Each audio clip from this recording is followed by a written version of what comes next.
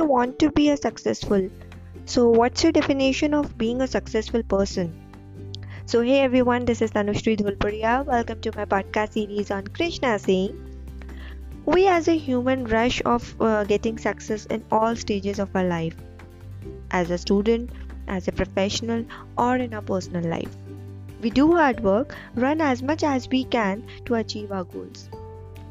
And after that, when things doesn't comes on your way, after putting best efforts, ultimately cheating is the solution that is opted. Let me take you to our school days when some questions are not able to answer and we keep looking our friends' faces to let us know about the answers. Somehow students get passed in that examination because questions were same. But what about your life questions? We all are not born on the same date, same years.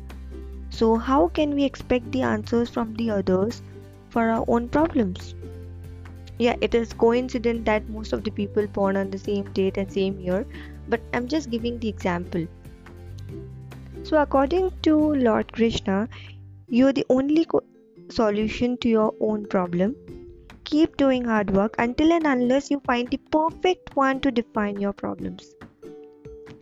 So guys, stay positive and stay connected in this podcast series.